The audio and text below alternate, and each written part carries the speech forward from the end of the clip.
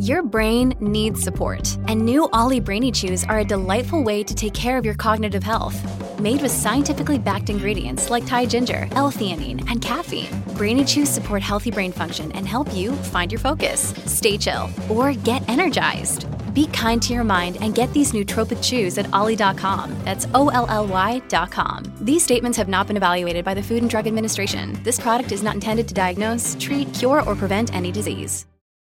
Another day is here, and you're ready for it. What to wear? Check. Breakfast, lunch, and dinner? Check. Planning for what's next and how to save for it? That's where Bank of America can help. For your financial to-dos, Bank of America has experts ready to help get you closer to your goals.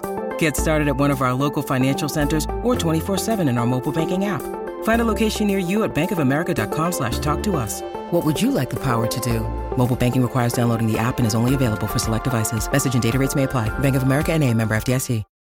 Look, Bumble knows you're exhausted by dating. All the must not take yourself too seriously and 6'1" since that matters. And what do I even say other than hey? Well, that's why they're introducing an all-new Bumble with exciting features to make compatibility easier, starting the chat better, and dating safer. They've changed, so you don't have to. Download the new Bumble now. Welcome to the New Books Network. Confounding, exhilarating, and contagious. Emotions matter, and so does applying emotional intelligence. Welcome to Dan Hill's EQ Spotlight, the podcast where emotions rule. Whatever the topic, how do hearts and minds collide? Find out with your host, a college professor turned globe-trotting EQ entrepreneur. His mission? Each week, Dan joins prominent authors in decoding how emotions drive outcomes and make people tick. Now, on to the show. Hello, everyone, and thank you for joining me for the 95th episode of my podcast, Dan Hill's EQ Spotlight. The series appears here on the New Books Network, which has as its motto, sharing knowledge so people can thrive. Today's topic is the positive case for a negative emotion. I'm joined by Daniel H. Pink. He is the author of The Power of Regret, How Looking Backward Moves Us Forward. The publisher is Riverhead Books. Daniel is the author of the New York Times bestsellers, A Whole New Mind, Drive, To Sell is Human, and Win. His books have sold millions of copies and been translated into 42 languages. His TED Talk has been viewed over 38 million times. On a personal note, Daniel has been kind enough to endorse a pair of my books, first Emotionomics, and more recently, Famous Faces Decoded, a guidebook for reading others. And I might add, ourselves too. Welcome to the show, Daniel. Dan, thanks for having me. Absolutely. So give us a brief overview of the book, if you don't mind. Well, this is a book about regret, which is our most misunderstood emotion. And what I try to do here is get us to understand it a little bit better. So I talk about why regret makes us human, that everybody has regrets. It's our most common negative emotion.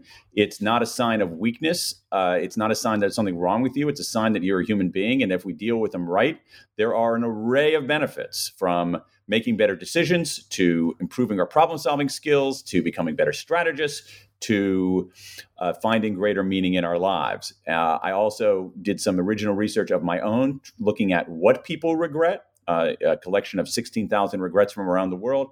And the book also talks about what to do with our regrets, how to turn them into a force for good. Well, certainly, in the first part of the book, you mentioned regret reclaimed and people trying to pretend as if they don't have regrets and having tattoos that say no regret. I can't tell you how many times I will close the show with an epigram on regret. And as I started looking through the options online, my God, it was replete with all sorts of examples of people saying they've had no regrets in life or you shouldn't have them, from Catherine Mansfield onward. In your case, what inspired you to write this book? Well, part of it is that I had regrets of my own. And there's an old line. I know you talk to academics on your show, but there's an old line in research, particularly in social science, that all research is me-search. And for me, I think that was true. I was at a point in my life when I had some mileage behind me, but also some mileage ahead of me. And I realized that I had some regrets. I was looking for ways to reckon with them. And my pathway to that was having some conversations with people about these regrets. And I found that it was a topic that people really leaned in on, that people wanted to talk about, to my surprise. And then I started looking at the academic research, And then I realized that this is something that I wanted to spend a few years working on. Yeah, no, I think it's obviously, if it's the most common negative emotion, it's got a lot of weight and substance to it. So I think it's an excellent choice. I was very intrigued. This is not the next book I would have expected from you, based on the others necessarily, although it certainly ties into motivation and the drive book, obviously. Yeah, I mean, I just, when I select a book topic, I just look for something that I'm so interested in and so deeply curious about that I can withstand the pain of writing a book. As you know, it's not easy. So you have to pick a topic that you're genuinely interested in. I don't really think about the connections of one book to the previous books. I'm just trying to get through the day. Sure. No. I welcome the candor, and it makes me think of the William Faulkner line that no book is finished, it's merely abandoned. Right. Very. I had not heard that. That's very true. Yes. So let's go into the second part of the book, because you analyze, regrets. In fact, the section is called Regret Revealed, that it involves your study.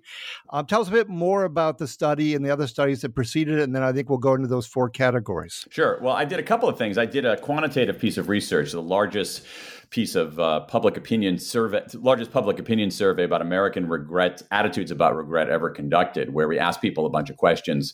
And what I found there, one interesting thing I found there is that if you ask people about their regrets without using the word regret, you get a very different answer than you would get in your comment. So we asked people the question, how often do you look back on your life and wish you had done something differently? So we're describing regret. We're just not calling it regret. And we found that 1% of the population in the U.S. said never. And 83% said they do it just at least occasionally. So it's, again, I just want to emphasize how much this is a common emotion. There's research showing it's the second most common emotion overall, next to behind love, and it's the most common negative emotion. But what I also wanted to do in that survey is try to figure out what people regret. So I had people put their regrets into categories like family and career and education. And I found, like some researchers beforehand, that there wasn't really a clear answer. But I found what I think is a clear answer in another piece of research that I did, which is the World Regret Survey, which is a collection of 16,000 regrets from people in 105 countries.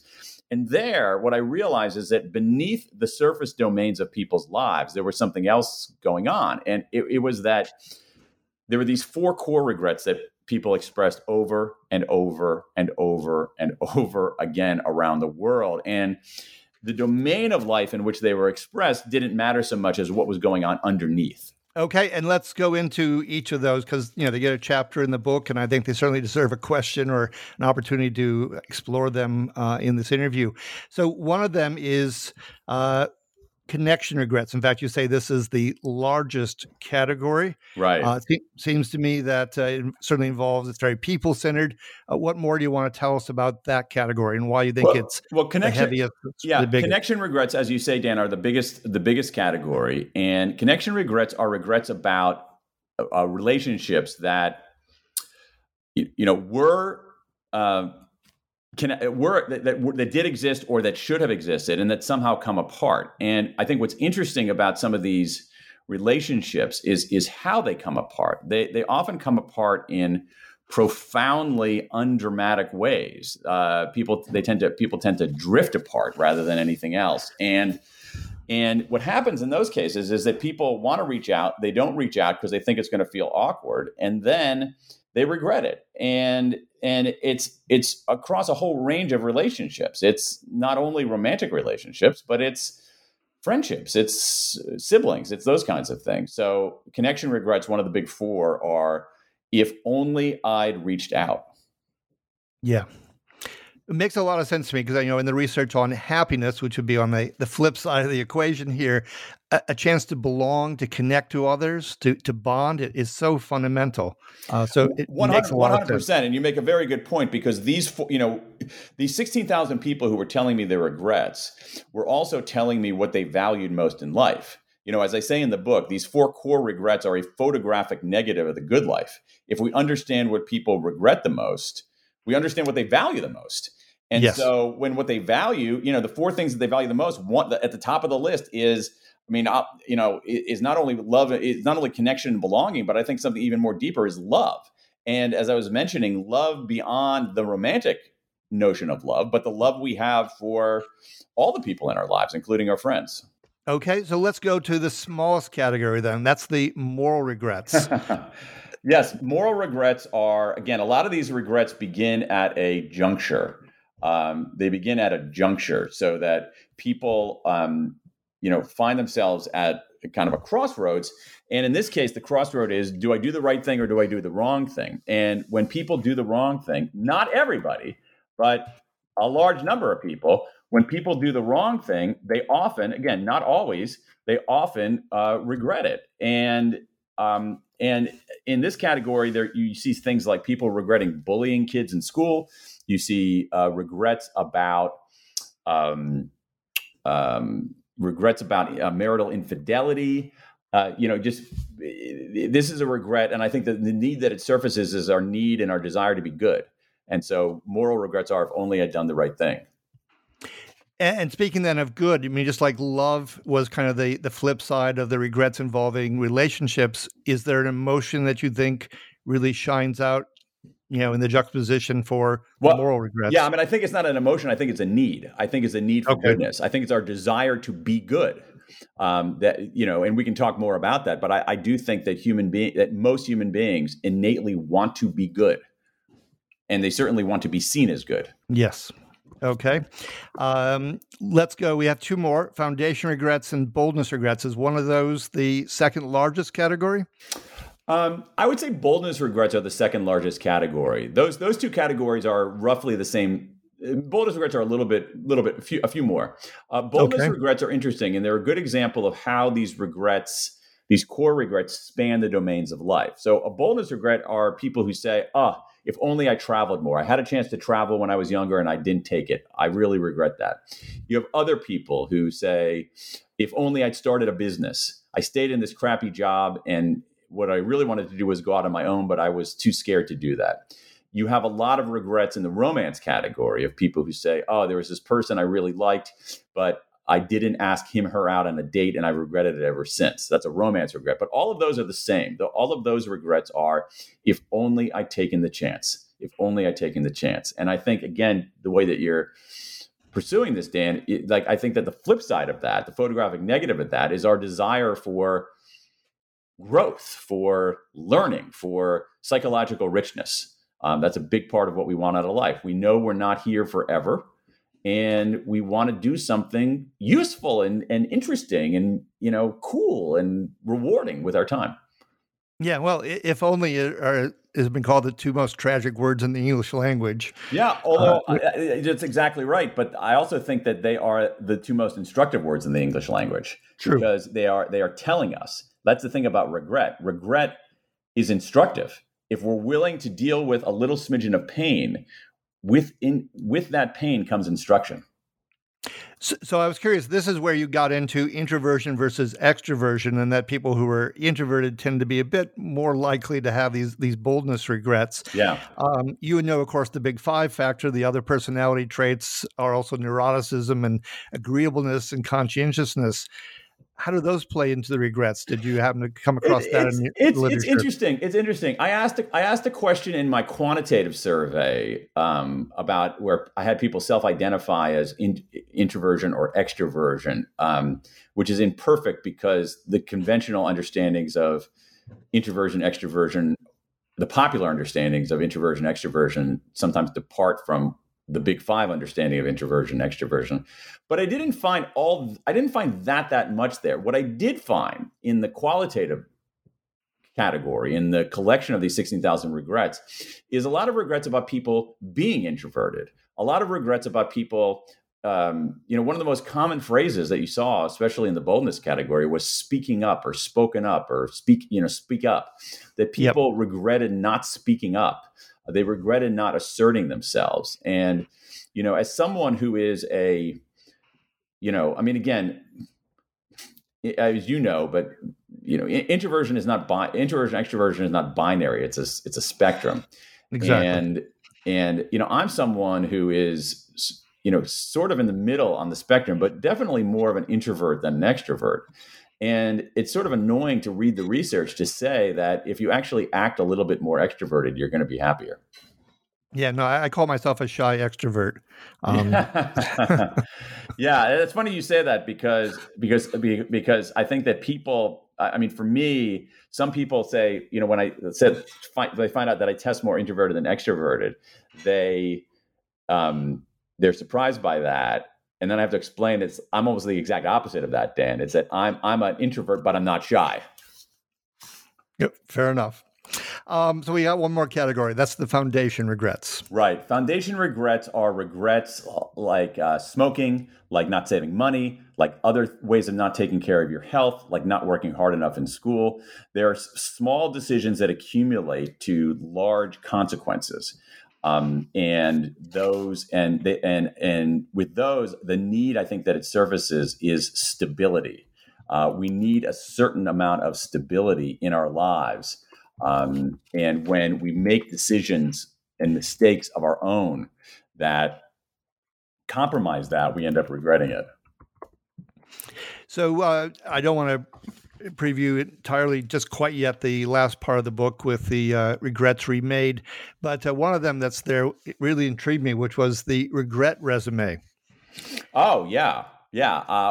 This is an idea from Tina Seelig at Stanford. She calls it a failure resume. And I love this idea. A failure resume is when you list like a resume, your resume is your collection of all of your accomplishments and triumphs and things like that. A failure resume is the opposite of that, where you list your screw ups, your mistakes, your setbacks, but then you don't stop there. You simply go through each of those and try to extract a lesson from it, and then figure out what you're going to do next. And I've done this, and it was revelatory, in two ways, I guess. One thing is that I discovered is that a lot of the setbacks and mistakes and so forth, the lesson that I learned from it was there really wasn't a lesson. It was like sometimes things don't work out. Sometimes there's luck and randomness and whatever. And actually, that's actually heartening in a way. But the other thing that I learned when I looked at some of the other failures, setbacks, and screw-ups is that I had been making the same two mistakes over and over again. And now I'm making those mistakes far less. And by any chance, you're willing to reveal what those two were? Sure. Most of these, all of these were in the professional realm, but the two mistakes that I made were that I didn't. I hate to make it too clinical, but before entering a project or a job or anything, any kind of venture or project or job or whatever, the ones that really didn't work out well for me, I noticed that I hadn't done enough due diligence in finding out what it was really like. I went in there with assumptions. I deluded myself into believing that I knew more about the situation than I really did. And in many cases, there were warning signs that it was going to be a messed up situation. And instead of pursuing that, instead of actually really going in and doing the work and finding out what's it really like, I just, based on assumptions, made the decision, and I didn't know what I was doing. So now I do much more kind of surrogation and due diligence in figuring out, like, what's it really going to be like if I take this on? The second mistake that I made was committing to things that I wasn't fully engaged in or excited about. And as a consequence, I did a half-assed job. And as a consequence of me doing a half-assed job, things fizzled. This episode is brought to you by Shopify. Whether you're selling a little or a lot, Shopify helps you do your thing, however you cha-ching. From the launch your online shop stage, all the way to the we just hit 1 million orders stage. No matter what stage you're in, Shopify's there to help you grow. Sign up for a $1 per month trial period at shopify.com/special offer, all lowercase. That's shopify.com/special offer. When you need mealtime inspiration, it's worth shopping Kroger, where you'll find over 30,000 mouth-watering choices that excite your inner foodie. And no matter what tasty choice you make, you'll enjoy our everyday low prices, plus extra ways to save, like digital coupons worth over $600 each week. You can also save up to $1 off per gallon at the pump with fuel points. More savings and more inspiring flavors make shopping Kroger worth it every time. Kroger, fresh for everyone. Fuel restrictions apply. Okay. Well, I did a regret resume as well. Most of them tended to be, in my case, around inaction, that I wish I had been a bit bolder. For instance, you had mentioned, law school maybe wasn't your favorite cup of tea. I have a PhD in English, and at one point, Jerome Robbins was encouraging me to become his administrative assistant, and he used an old Broadway tune called "No One Ever Died" for dear old Rutgers to try to convince me to leave graduate school. And I stuck with the program, but it wasn't really exciting to me. And I've always wondered if what might have come if working for Jerry, who I knew was hard driving, but I was intrigued. Yeah. So let's move over then to some of the solutions. But I think before we get there, I just want to make sure we map out for people to understand, because regrets and disappointments, for instance, are different from one another. I think it's important to delineate that. Oh, yeah, very different. The big difference is that regrets are your fault. So the best example, regrets require a certain amount of agency,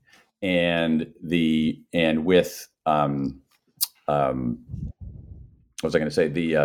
With disappointments, there's not so much agency. Something's happening externally that you don't have any control over. So the best example of this is from Janet Landman at the University of Michigan, who said that gave this example of a 6-year-old losing a tooth, and she loses her tooth and she puts the tooth under the pillow at night, and then when she wakes up and uncovers the pillow, the tooth is still there.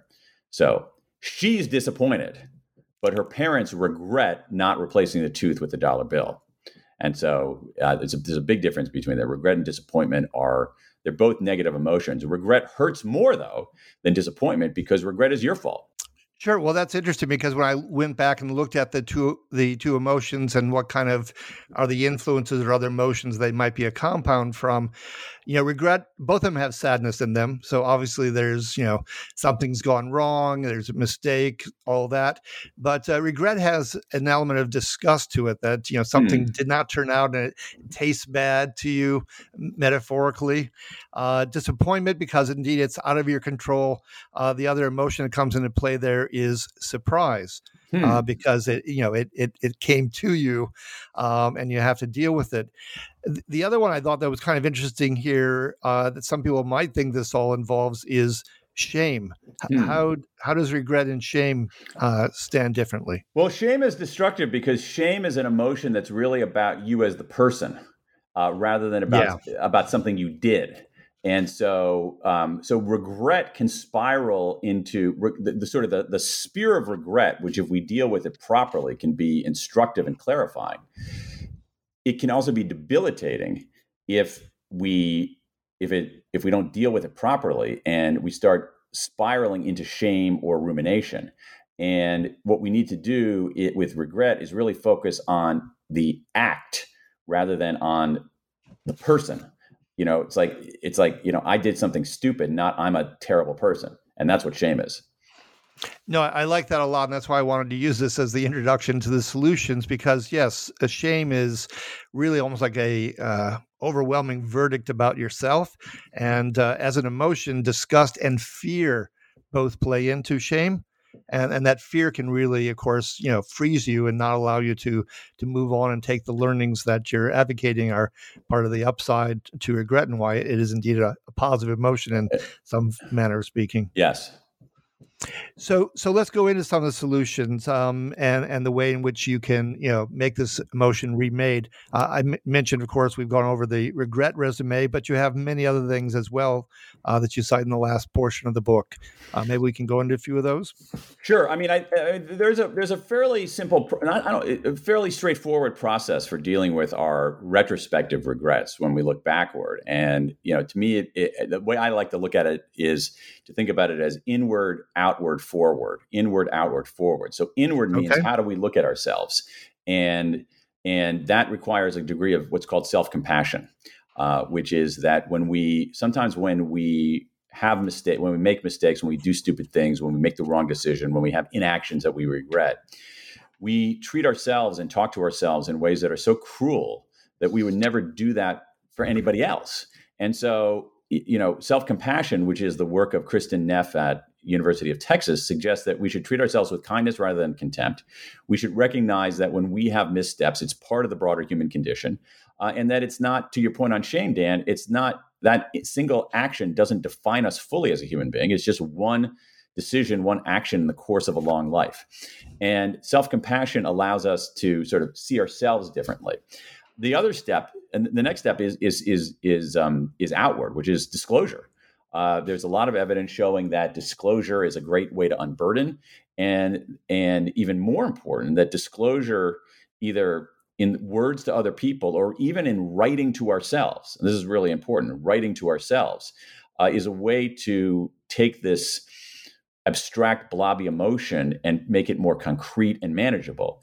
And so there's some good evidence saying that if you want to good way to deal with your regrets is to write about your regret for 15 minutes every day for 15 minutes a day for 3 consecutive days.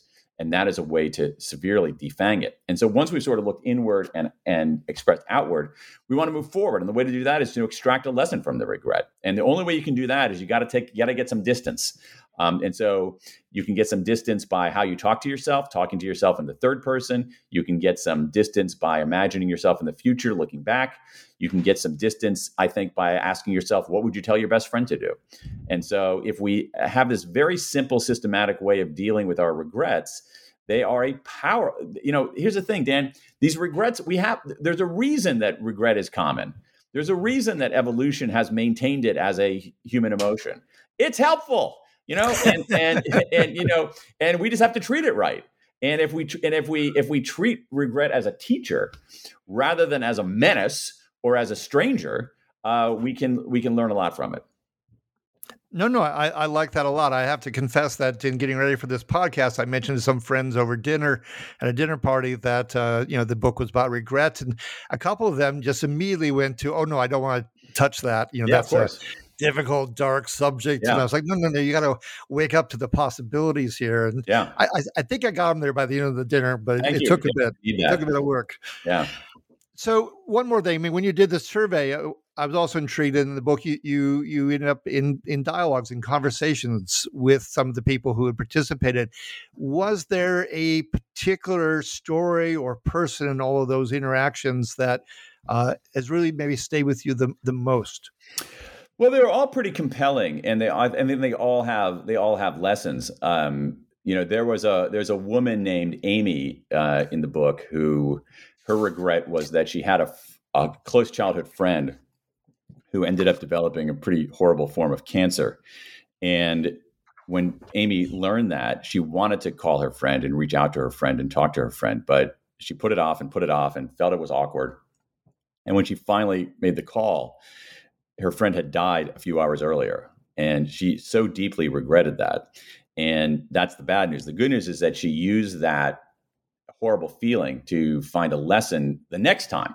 And in her next encounter, unfortunately, she had another friend who had a severe, ultimately terminal illness. And with that friend, she behaved very differently. She called that friend, she texted that friend, she met with that friend, and that friend also died, unfortunately. But Amy says she left that without any regrets. And so I think that, one of the takeaways here, especially with these connection regrets, is that you should always reach out. Like if you're wondering whether you should reach out, you've answered the question.